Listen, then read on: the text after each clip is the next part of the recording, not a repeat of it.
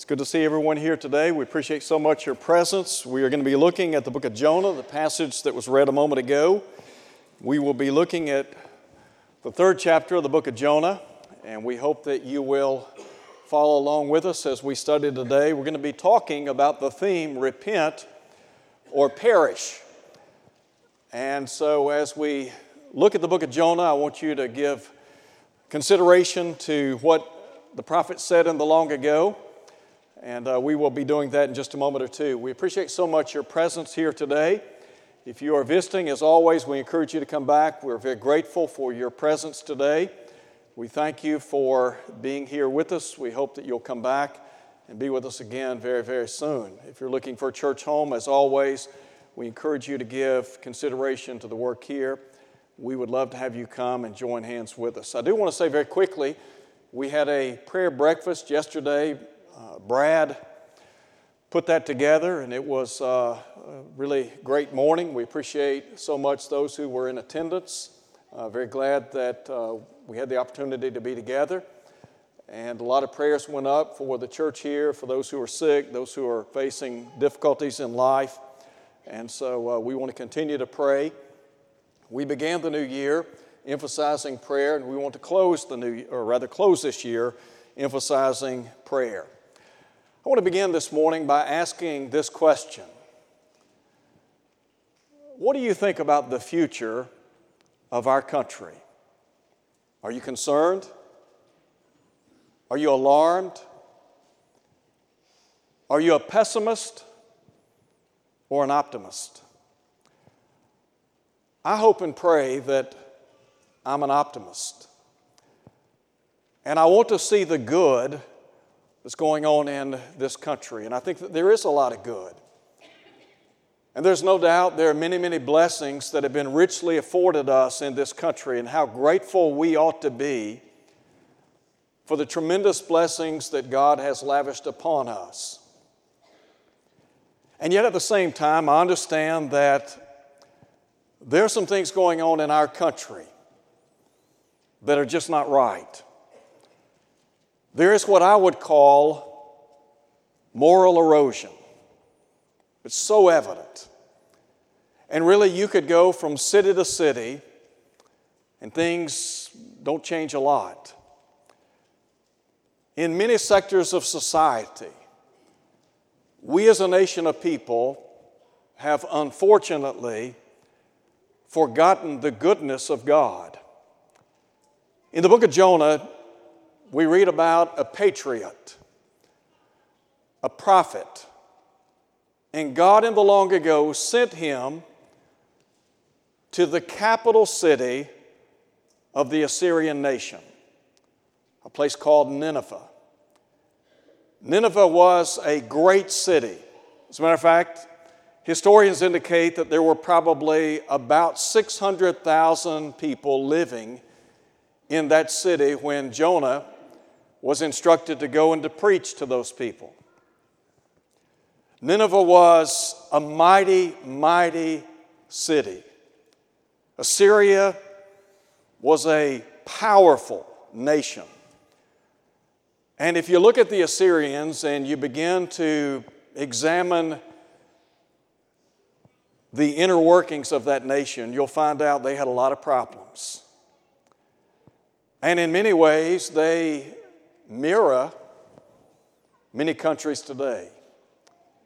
So let's just think for a moment or two about the message of the prophet. And that message was very clear. The message was simply this: repent or perish. I want to begin our study by, first of all, talking about the character of Nineveh. And as you think about the character of Nineveh, I think it would be good to ask the question, what is the character of cities all across our country? If you look at the character, the condition of Nineveh, it's summed up in Jonah chapter 1. Look, if you would, at what God said in verse 2 of chapter 1. He instructed Jonah to go to Nineveh, that great city, and he said, cry out against it. Now listen to what he said. for their wickedness has come up before me. Assyria was a cruel, bloodthirsty nation. And they took pride in their cruelty. Their kings were renowned for their atrocities. And God here simply said about this city that their wickedness has come up before me. Now in chapter 3, the Bible speaks of their evil ways and the violence in their hands. And they were a violent people. Some have said that they literally had mounds of human heads, an ungodly nation. And so if God were to, let's just say God were to survey the city of Memphis, this Mid-South area, what do you think he'd say? If God were to look inside the city of New York, what would he say? What about San Francisco, LA, Chicago, Atlanta, Miami? If God were to go city to city all across this nation, what would he say? What would the summation be? Let me just give you some insight into our nation. And really, I think it suggests that we are in a free fall, the erosion of America. Did you know that our national debt is $21.6 trillion? You ever thought about how much time it would take to spend $1 trillion? Did you know that you would have to spend $1 million per hour, nonstop, 24 hours a day, and you wouldn't exhaust $1 trillion for 411 years? And we're in debt over $21 trillion. The number of violent crimes in the U.S. in 2017 totaled 1.28 million. Violent crime is a problem in this nation, and it was a problem to the Assyrian people. In 2017, Memphis ranked in the top 10 for violent crime in America. That's our hometown. We talk about this Mid-South area, and don't tell me that Memphis doesn't bleed over into DeSoto County, because you and I both know that it does. In 2017, Baltimore, Detroit, New Orleans, and St. Louis, listen to this, were listed as among the most dangerous cities to live in the world, with a population of at least 100,000 inhabitants. The most violent cities in the world. In 2017, murder or negligent homicide totaled 17,284 people. 17,000 people put to death in this country. Unbelievable. NBC News reported from 1999 to 2015, a total of 438,607 people died from unintentional overdoses. Drug abuse in this country is incredible. Young and old, rich and poor, black and white, we're all affected. And then, did you know that America has become the foremost champion of hedonism? This is a mindset in which the acquisition of pleasure and enjoyment is the highest priority in life. Responsibilities such as worship to a holy God, fulfillment of obligations, and personal improvement are deemed of secondary importance. As one writer said, having fun is all that counts. And then Robert L. Waggoner, in a paper titled The Hedonistic Face of Humanism, has this to say: no nation in all of world history has ever been as hedonistic as the United States now is. Americans now spend more money on pleasurable pursuits of all types than on religion and education combined. What does that say about our nation? We have more trouble than we can say grace over. Unbelievable. The depth of depravity, and the problems that we face in this country. So that's just a little glimpse into the internal decay that we face in this country. Now, we talk about the character or condition of Nineveh. But I want you to see something as well, and that is the concern for Nineveh. God called on a man by the name of Jonah, a great patriot, to go to the city of Nineveh, the capital of Assyria, and cry against it. What does that say?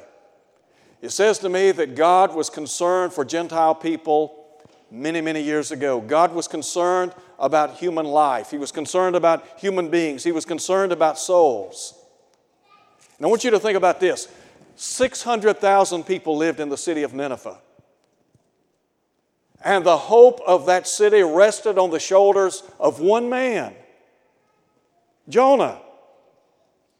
Now you think about the application today. What if God called you individually to go to the city of Memphis or Atlanta or Chicago or New York or LA or San Francisco, and the hope of that city rested on your shoulders? Could God count on you?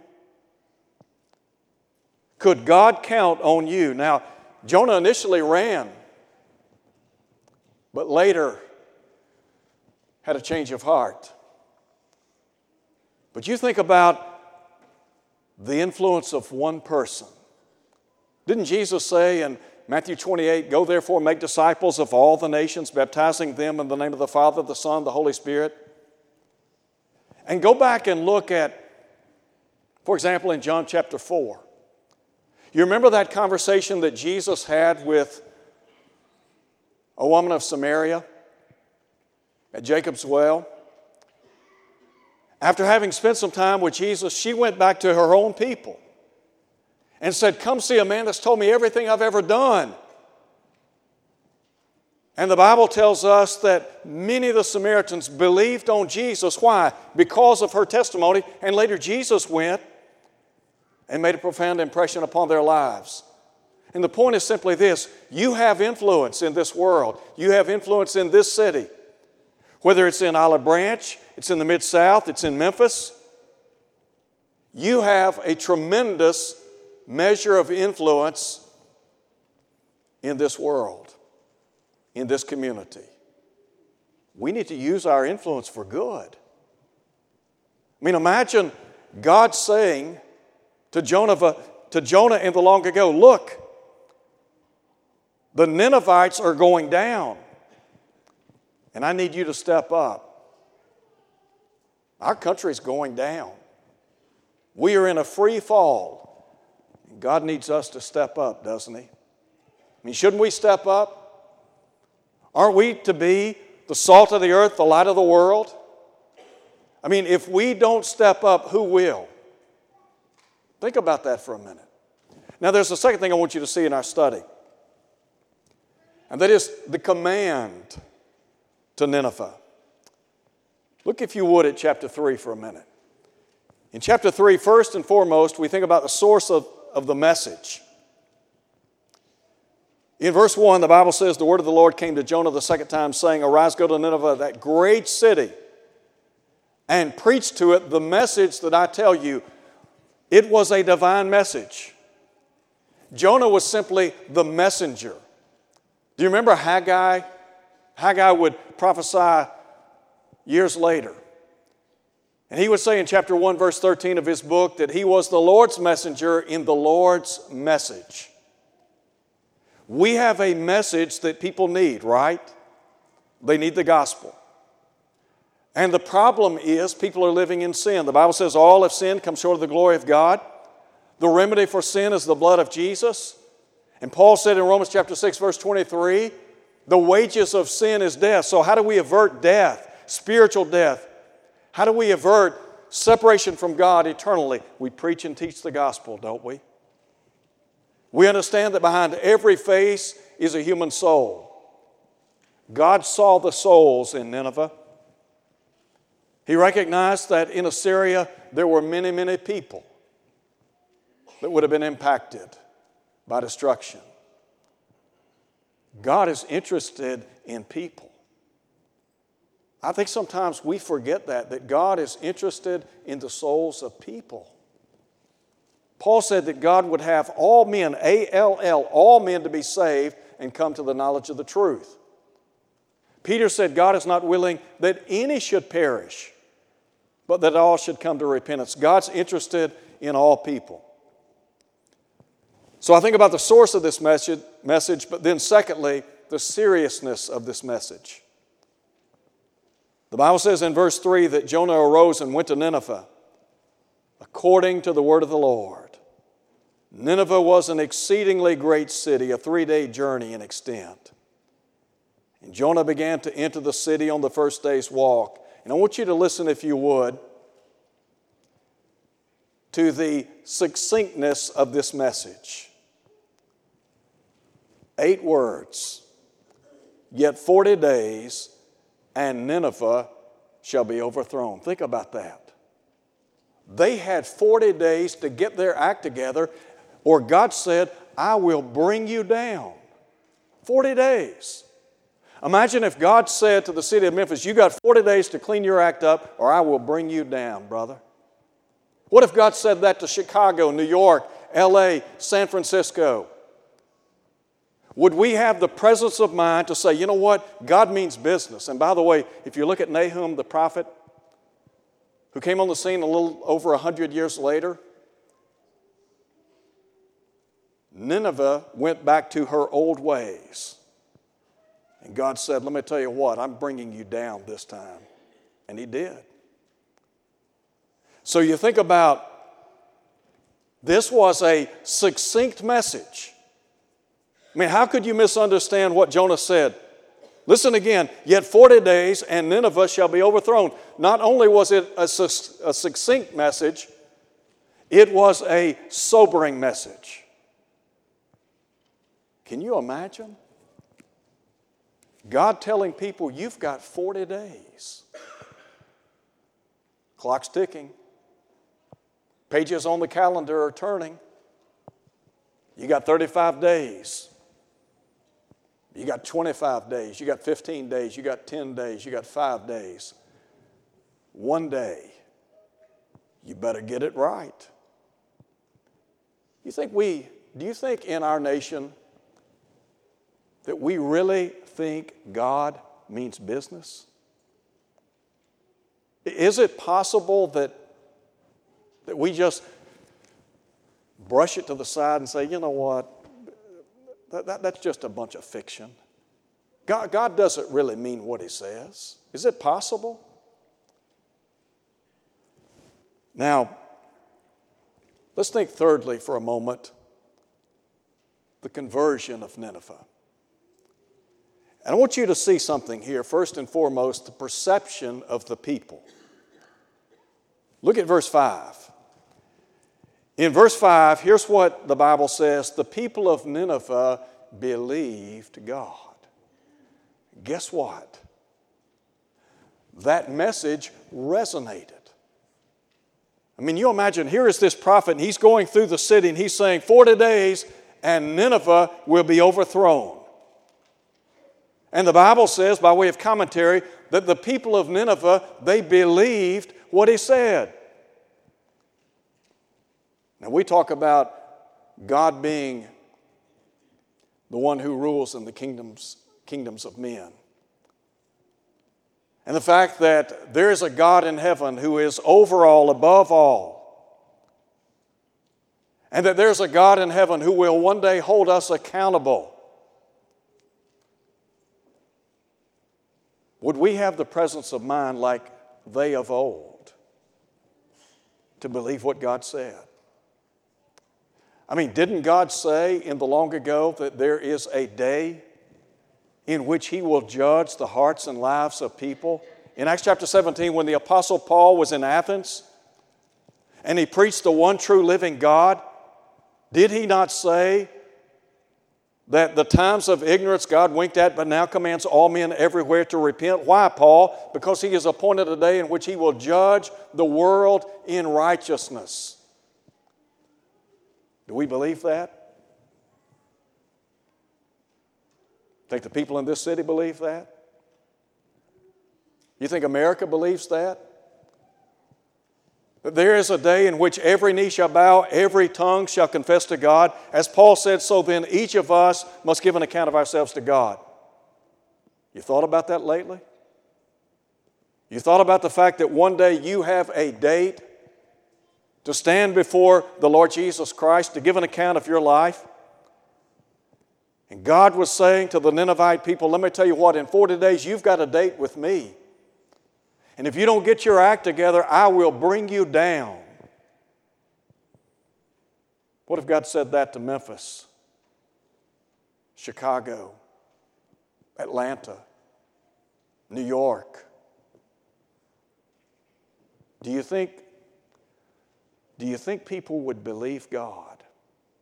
Second thing I want you to see, and that is the penitence of the people. The Bible says that the people of Nineveh believed God. They proclaimed a fast and put on sackcloth from the greatest to the least of them. Then word came to the king of Nineveh, and I think this is astounding. And he arose from his throne and laid aside his robe, covered himself with sackcloth, and sat in ashes. And he caused it to be proclaimed and published throughout Nineveh by the decree of the king and his nobles, saying, let neither man nor beast, herd nor flock taste anything. Do not let them eat or drink water, but let man and beast be covered with sackcloth, and cry mightily to God. Yes, let everyone turn from his evil way and from the violence that is in his hands. Who can tell if God will turn and relent and turn away his fierce anger so that we may not perish? Here's what is utterly astounding. The king, when he heard this message, it resonated, it registered with him. It shook him to his core. I would love to see the president of our nation, our Senate, our Congress, our state representatives. I would love to see these people in power cut the rhetoric out and quit fighting against one another and say, you know what, as a nation of people, we need to get back to God. Quit worrying about their political party and get back to God. Bunch of selfish piranhas. That's what they are. Selfish piranhas, many of them. Have no regard for God. So intent on being politically correct that we've forgotten about God and His Word. And let me tell you what, we're paying a heavy price in this country. You believe that? We're headed down the sewer, and we've got men and women in political places of power in this country that couldn't tell the difference between right and wrong if their lives depended upon it. They couldn't tell you the difference between right and wrong. They have no idea what the standard is. That's how far they've gotten removed from God's holy word. And here is the king of Nineveh. He got it. He got it. The king of the Assyrian nation woke up. Wouldn't it be wonderful if we had leaders in this country that would stand up and say, you know what, it's time to go back to God. I mean, here's Jonah's message. You repent or you perish. Is that message not relevant today? Yes, it is. How do I know that? Because Jesus said, Luke chapter 13, repent or perish. Repent or perish. Individually. You want to go to heaven? You want to be blessed by God? You better do things His way. Look, this isn't, you remember the theme of Burger King many years ago? Have it your way? It doesn't work like that with God. It's have it His way. So, the king woke up. It's time to wake some people up in this country. And let me tell you what, you have a voice. You're a Christian, aren't you? Are we not to be the salt of the earth, the light of the world? Did Paul not say, have no fellowship with the unfruitful works of darkness, but rather reprove them, expose them? Sin loves darkness. And so what we have to do is throw the light of God's Word on what's going on and to say to people, look, there's a better way.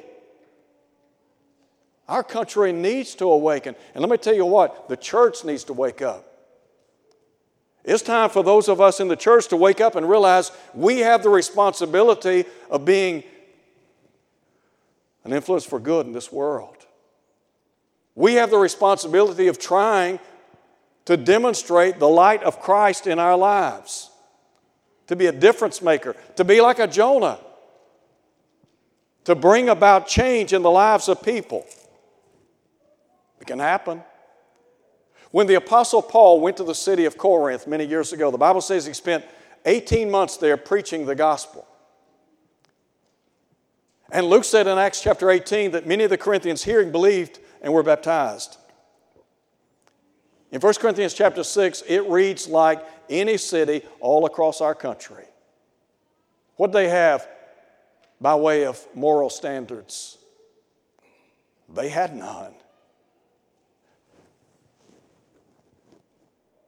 There was fornication, adultery, idolatry, homosexuality, drunkenness.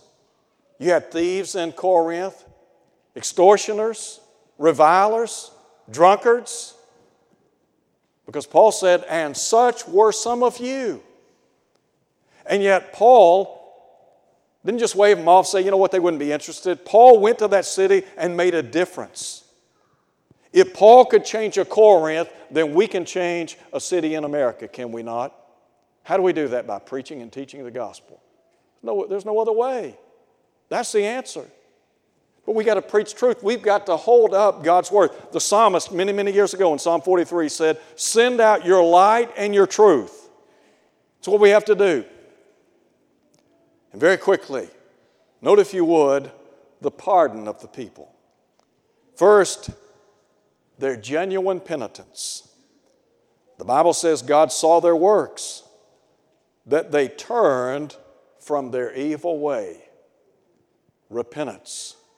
A change of heart followed by a changed life. And then the provisions. The Bible says God relented from the disaster that He had said He would bring upon them, and He did not do it. What did God do? He graciously spared that city, didn't He? As I said a moment ago, a little over 100 years later, Nineveh went down. Look, I don't know what the future holds, but I do know who holds the future. That's God. And my prayer is that God will continue to bless our country for many, many years to come. And we ought to be grateful to God for the blessings and the freedoms that we enjoy in this country.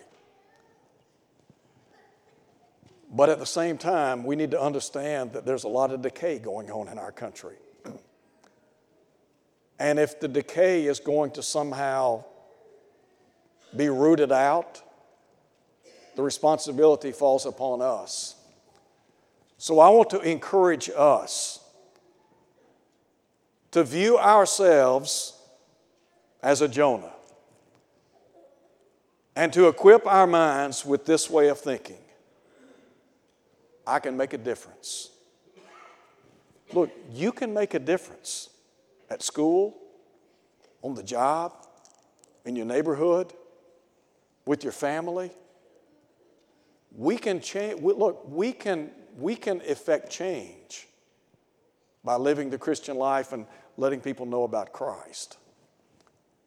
If you're here today and you're not a Christian, we want to encourage you to come to Christ, believing that Jesus is exactly who He said He was, and that is the Son of God. If you believe that He is the Son of God and you would willingly repent of your sins, confess the name of Christ before others, be baptized into Christ, then, as Peter said on Pentecost Day, God will forgive all your sins, Acts 2, verse 38. He'll add you to the church, Acts 2, verse 47. And if you're faithful till death, the promise is the crown of life, to be in heaven one day And that promise can be enjoyed by you. If you're here this morning and maybe your life's not what it ought to be, maybe you haven't been a Christian example, maybe you haven't lived as you ought to live and you need the prayers of the church, we'd be happy to pray with you and for you. It may be that you're here and you're struggling, you've got problems in your life and you just need people to pray for you. We'd be happy to do that for you this hour. Won't you come as we stand and sing?